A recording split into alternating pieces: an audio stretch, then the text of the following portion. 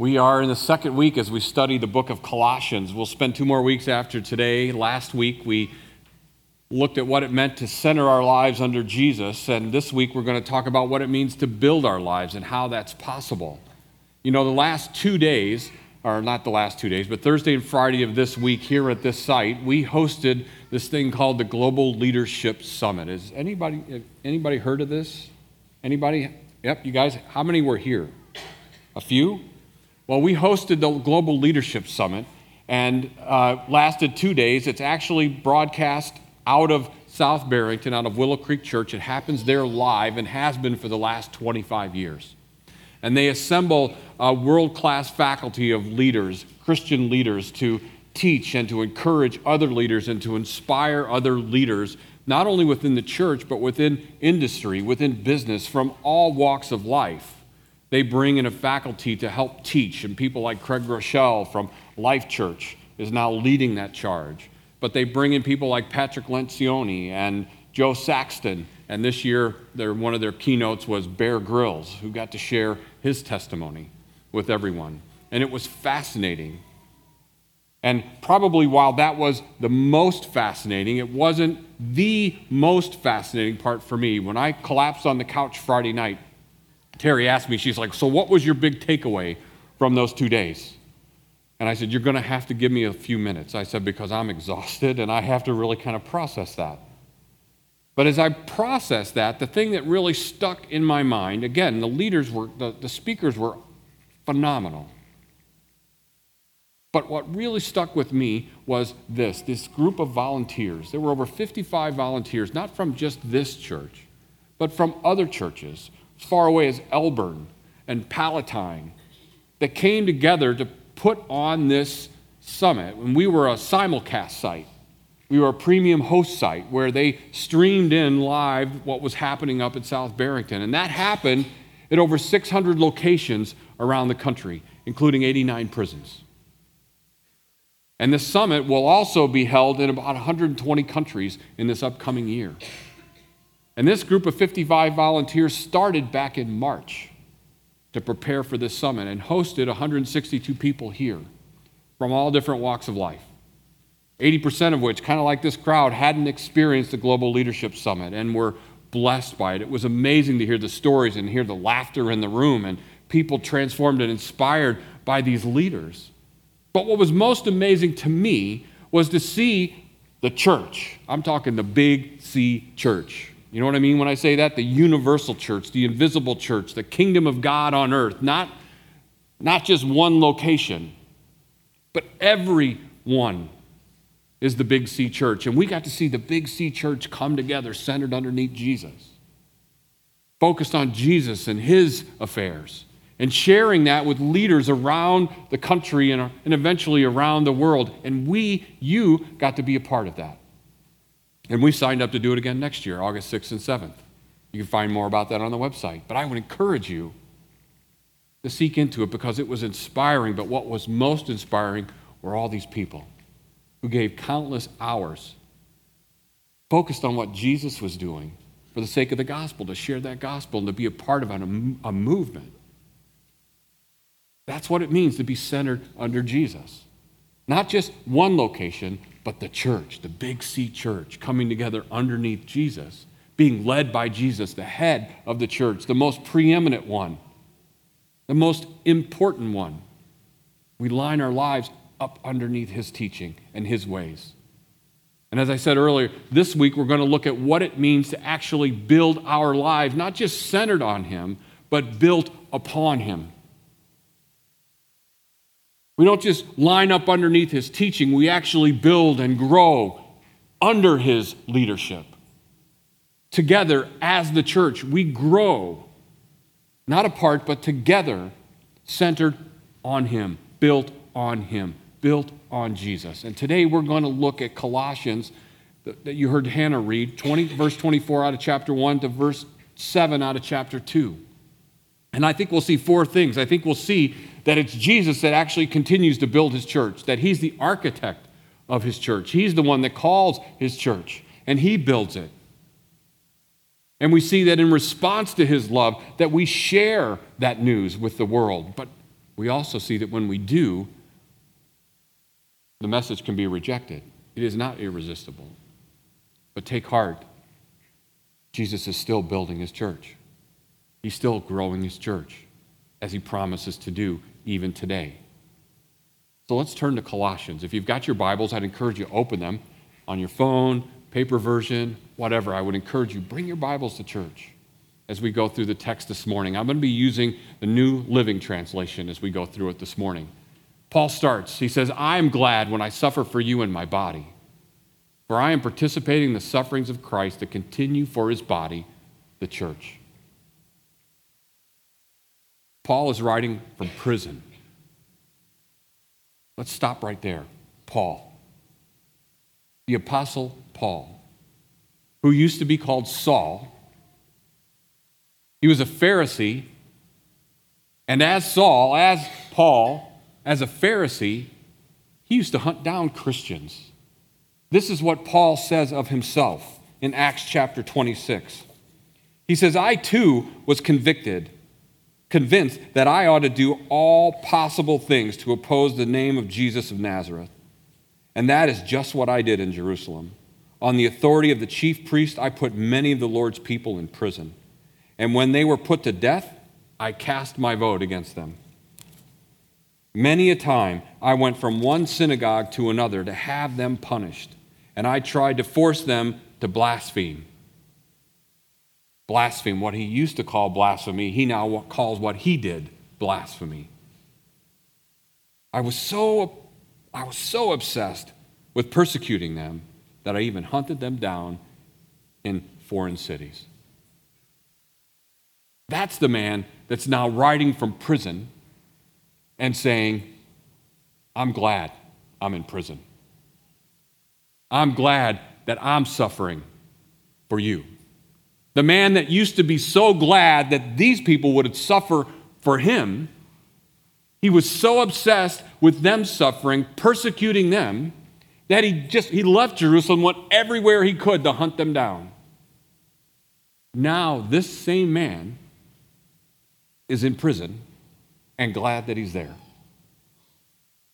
If you remember in verse 23, he said he's there because he's been called by God to be a minister of the gospel. And he sees himself being in prison as part of God's plan. And he's there, he says, suffering for the church in Colossae. I'm eager, he says, to suffer for you. That's what Paul's saying to us. He's eager and happy to be suffering. What happened to this guy? It was Jesus that met him on the road to Damascus. It was Jesus that changed his mind. It's when he actually met Jesus that everything changed. And you would think this guy, of all guys, would have certainly rejected that call. But he didn't. Jesus got his attention. And now he's in prison in Rome, writing to this church in Asia Minor, saying, I'm so glad I'm here for you. What is he doing? What does he say? Last week I was watching this program on Discovery. It's called Serengeti. Anybody watch it? Seriously? Nobody watched it? Anyway, so I'm the only geek in the room. So anyway, it's a story. It was highlighting animal families and groups of animals in the Serengeti in Africa.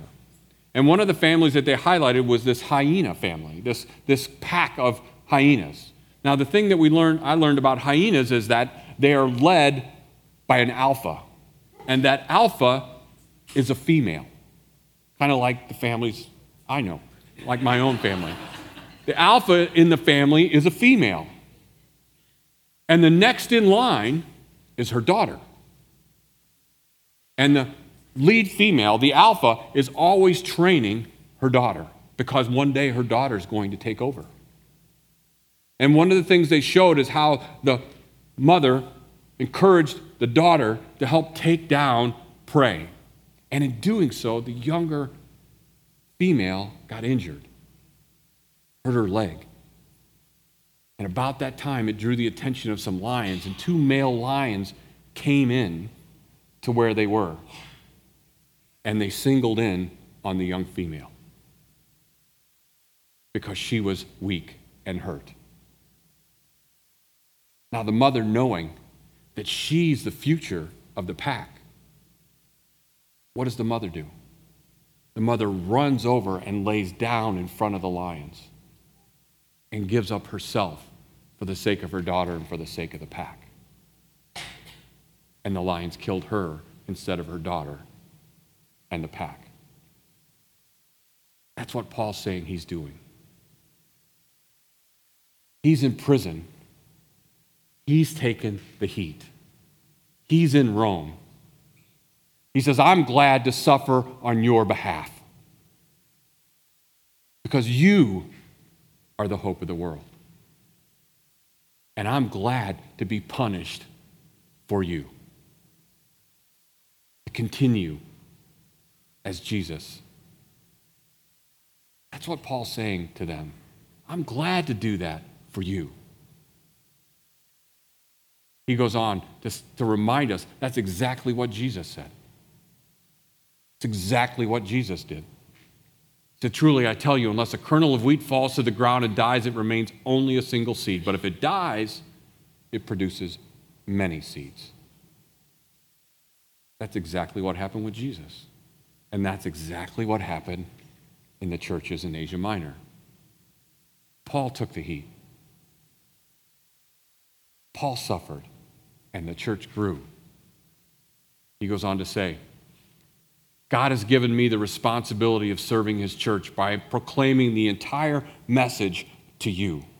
This message was kept secret for centuries and generations past, but now it has been revealed to God's people. For God wanted them to know that the riches and glory of Christ are for Gentiles too. And this is the secret. Christ lives in you. This gives you assurance of sharing his glory. See, Jesus is building his church. Jesus chose Paul. God chose Paul. And God has chosen the Gentiles to be a part of that family. And Paul, before he was transformed, thought that was ridiculous. The Jewish leaders thought there was no way that Gentiles should be a part of God's chosen people. See, it says they call that a secret. Some of your translations might say a mystery, but really a single word in the English language doesn't really translate well what that means. It's not that it was kept secret from them. It wasn't told to them. It was something they did not know. Not that it wasn't knowable. It's just they didn't see it. Because they're just like Paul, obsessed with their own desires, obsessed with what was important to them, the way they saw things, the way they pictured things should be, what the kingdom of God would look like. Not what the kingdom of God should look like according to God. And Jesus himself comes and testifies to reveal that truth to them. And some followed him, like Paul. And now Paul's saying that I'm called to teach that message not only to the Jew, but to the Gentile. That is the mission God has given me. To share that message with the Gentiles too. God has chosen you to be a part of his family. God has chosen you to build his church. You will be the church, the body of Christ. And it is God that has done that in you. Not because you're a chosen people. You are chosen by God and empowered by God for his purposes. God continues to be, he's the architect and the builder of his church. And here's what Paul says. Here's what the secret is. That God lives in you. See, he's in Rome, and he's like, they're going to put their pressure on me. They're going to kill me. They're going to think by killing me, the leader of this movement, that they're going to destroy the church. And what they don't understand is that God lives in you. And by killing me, it's only going to make the church stronger. That's what they don't understand. They made the same mistake with Jesus. They thought by killing him, they could kill this movement. and they only made it stronger. Jesus has only been an encouragement. It revealed his power as he intended it to do. That's what Paul is saying. That's what Jesus is saying. That's how much Jesus cares for you. That's how much he cares for this church. He's given you power. That power lives in you. And because of what Jesus has done, Paul says, we tell others about it. We can't help but share that truth with others about Jesus, warning everyone, teaching everyone with all wisdom that God has given us. We want to present them perfect in their relationship to Christ. That's why Paul says, I work so hard. I struggle so hard, depending on Christ's mighty power within me. Not upon my own strength, but upon God's strength, upon his power within me.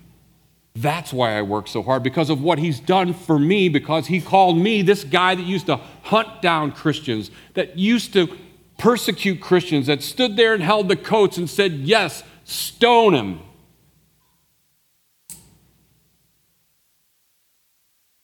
Jesus saved him.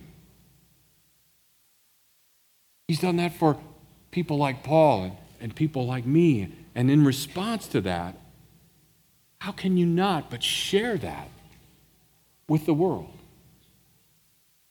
How can you keep that to yourself, is what Paul's saying. How could you not struggle hard? That's why I do it, because of what Jesus has done. Not obsessed with my purposes, not obsessed with my plans, but obsessed with his, lined up under his affairs, not mine. Built on his power, not mine. How can you not share that? See, if we're focused on Jesus, if we're centered up under him, if we're building our life upon him, allowing him to grow us up into who he is, we are going to be other-focused. We will be concerned about those that do not know him, so that we can present them perfect in their relationship with Jesus Christ, because Jesus is coming again. And you are dying soon. And the mission is super critical, because Jesus is coming again, and there are people that don't know him. Being centered under Christ, built on Christ, we are other-focused. Jesus strengthens us. He's at work in us, and we desire to see him at work in others, for others to come to a saving faith in Jesus Christ, so that upon that last day, we together can rejoice with all thanksgiving. We together can rejoice with all thanksgiving. But here's what we know. Not everyone will believe. Some will reject the love of Jesus Christ. Paul goes on to say, I want you to know how much I've agonized for you and for the church at Laodicea and for many other believers who have never met me personally. I want them to be encouraged and knit together by strong ties of love. I want them to have complete confidence that they understand God's mysterious plan, which is Christ himself. In him lie hidden all the treasures of wisdom and knowledge. Here where he says, I am telling you this so that no one will deceive you with well-crafted arguments. For though I'm far away from you, my heart is with you, and I rejoice that you are living as you should, and that your faith in Christ is strong. Paul circles back to this idea that he's struggling, that he is suffering, and that he is working hard for them. And he wants the fact that he's in prison, soon to be executed, he wants the fact that he's in prison to be an encouragement to you. Now, don't you find that strange? I'm in jail. I'm going to be killed. Let that encourage you. See, what Paul is getting at is he doesn't want you to be surprised. He doesn't want this church to be surprised at his suffering. He wants them to be encouraged by it. Why? He said, when you're sharing the Word of God, when you're preaching Jesus, you can expect that there will be people that will oppose you, and they will come into your life, and they will try to deceive you with well-sounding arguments. And if they don't deceive you and they can't convince you, what will they do? They'll mock you. They'll persecute you. Some in this world will try to kill you. Paul says, I know. I was one of them. Don't be surprised. Don't be surprised that when you share Jesus, that people will reject you, that people will reject the love of Christ. That's what Jesus told his disciples. John chapter 16, he says, I've told you these things so that you won't abandon your faith, so that you won't be surprised, for you will be expelled from the synagogues, and the time is coming when those who kill you will think they are doing a holy service for God, just as Paul thought. This is because they've never known the Father or me. Yes, I'm telling you these things now so that when they happen, you will remember my warning. You won't be surprised.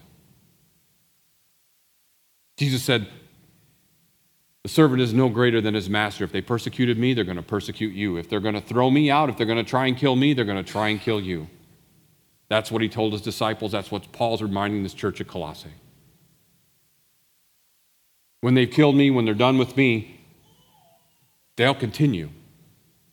The sufferings of the church will continue. Don't be surprised. You know, one of the speakers we got to hear in the conference was this man named Zhai Zhang. And Zhai came to this country from Beijing when he was 16, and his desire, he said, was to unseat Bill Gates as the technology king in the world. That was his goal. And he wanted to come and go to Houston.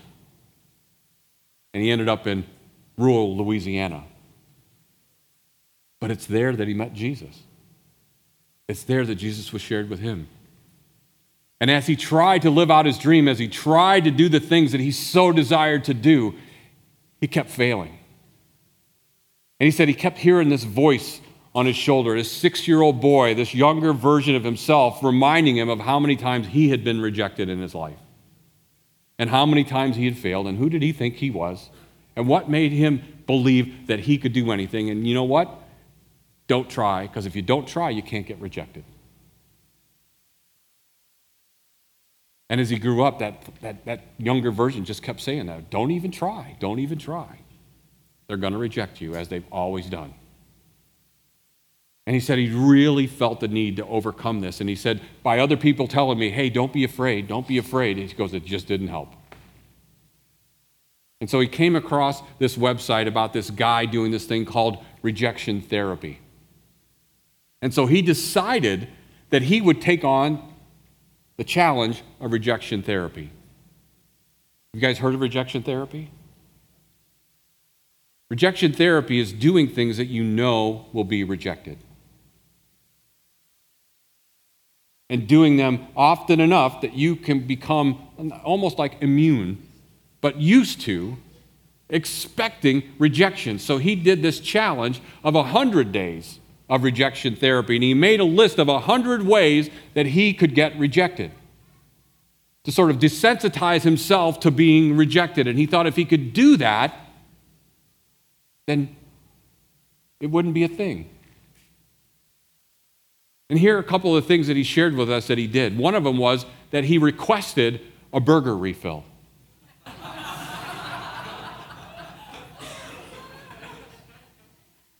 That's sure to get a no. And he was right, it got a no. Yeah, right?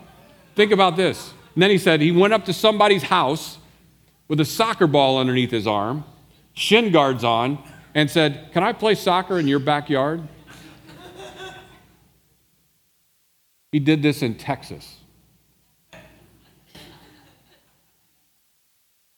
The guy looks at him and goes, sure. And he's like, now what do I do? He's like, how am I going to play soccer by myself? And so he went in the backyard, just kind of kicked the soccer ball around, and he asked the guy, he says, why did you say yes?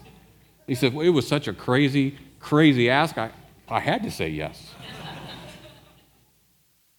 One of the other things he said he did was he asked strangers to rate his looks.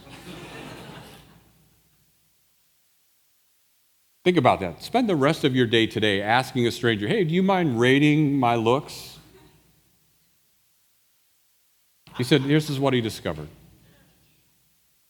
Rejection is an opinion. It has more to do with the person rejecting you than with you. Rejection is an opinion. And he learned you're not supposed to be surprised by it. Expect it. That's what Paul's saying. That's what Jesus is saying. Expect it. If you're sharing the gospel, you can expect to be rejected. One of our values in this church is that we share the good news of Jesus Christ. I would argue that along with that value, we should value rejection. Because if we're not sharing it, we're not experiencing rejection. And I would argue that that's why we don't share it, because we don't want to be rejected. And Paul's saying, don't worry about that. You're going to be rejected. Put it this way. Would you rather go around asking strangers to rate your looks or ask them if they know Jesus? Which makes you more comfortable? In fact, if you want to know more about him, go to rejectiontherapy.com. He's got videos of him actually doing these things. How scary is it? Paul's saying, I want you to be encouraged by my suffering. Don't be surprised by suffering. Don't be surprised by being rejected. Expect it. But here's what. Some will take you up on it. Some will say yes. And some will follow you. And some will come to know Jesus Christ. That is why we do it. Not fearing rejection. Expecting it. Valuing it. Because it means that we're sharing the gospel. If you're not getting rejected, you're not sharing the gospel. Plain and simple. Paul goes on to say to this church and to us, he says, so now, just as you were accepted, just as you accepted Christ as your Lord, you must continue to follow him. Let your roots grow down into him and let your lives be built on him. Then your faith will grow strong in the truth you were taught, and you will overflow with thankfulness, just like Paul is, as you're being rejected. You will grow and be thankful as your roots grow into him. You know, we said, and I said last week, and Paul's telling us here that we don't grow into him apart. When he's talking about him, he's talking about the body. He's talking about the church. As we put our roots down into the church, as we grow together, he builds us up. You know, I learned this about redwood trees. You know, they're the tallest tree in the world. There's one out in California, I think it's 379 feet tall. That's higher than a football field. And there are many trees that are close to 300 or over 300 feet tall. But here's the thing I learned about redwoods. Their root system only goes down into the ground about 5 or 6 feet. A tree over 300 foot tall only has roots 3 feet or 5 feet deep. But redwoods also have roots that extend up to 100 feet away from the trunk. So what does that mean? It means that their roots then intertwine with the roots of other redwoods. And together, they support one another. In fact, some of the roots fuse into the roots of other trees, sort of like the two becoming one. And that's how these groves, how these forests of redwoods withstand winds and rain and drought and fire, by standing together, by intertwining their roots with one another, and they grow together into these majestic trees. Paul's telling us that we, as the church, build our lives upon Jesus in the church as we intertwine our lives with one another. As we encourage one another, teach one another, admonish one another, and say, don't worry, they rejected me, they're going to reject you.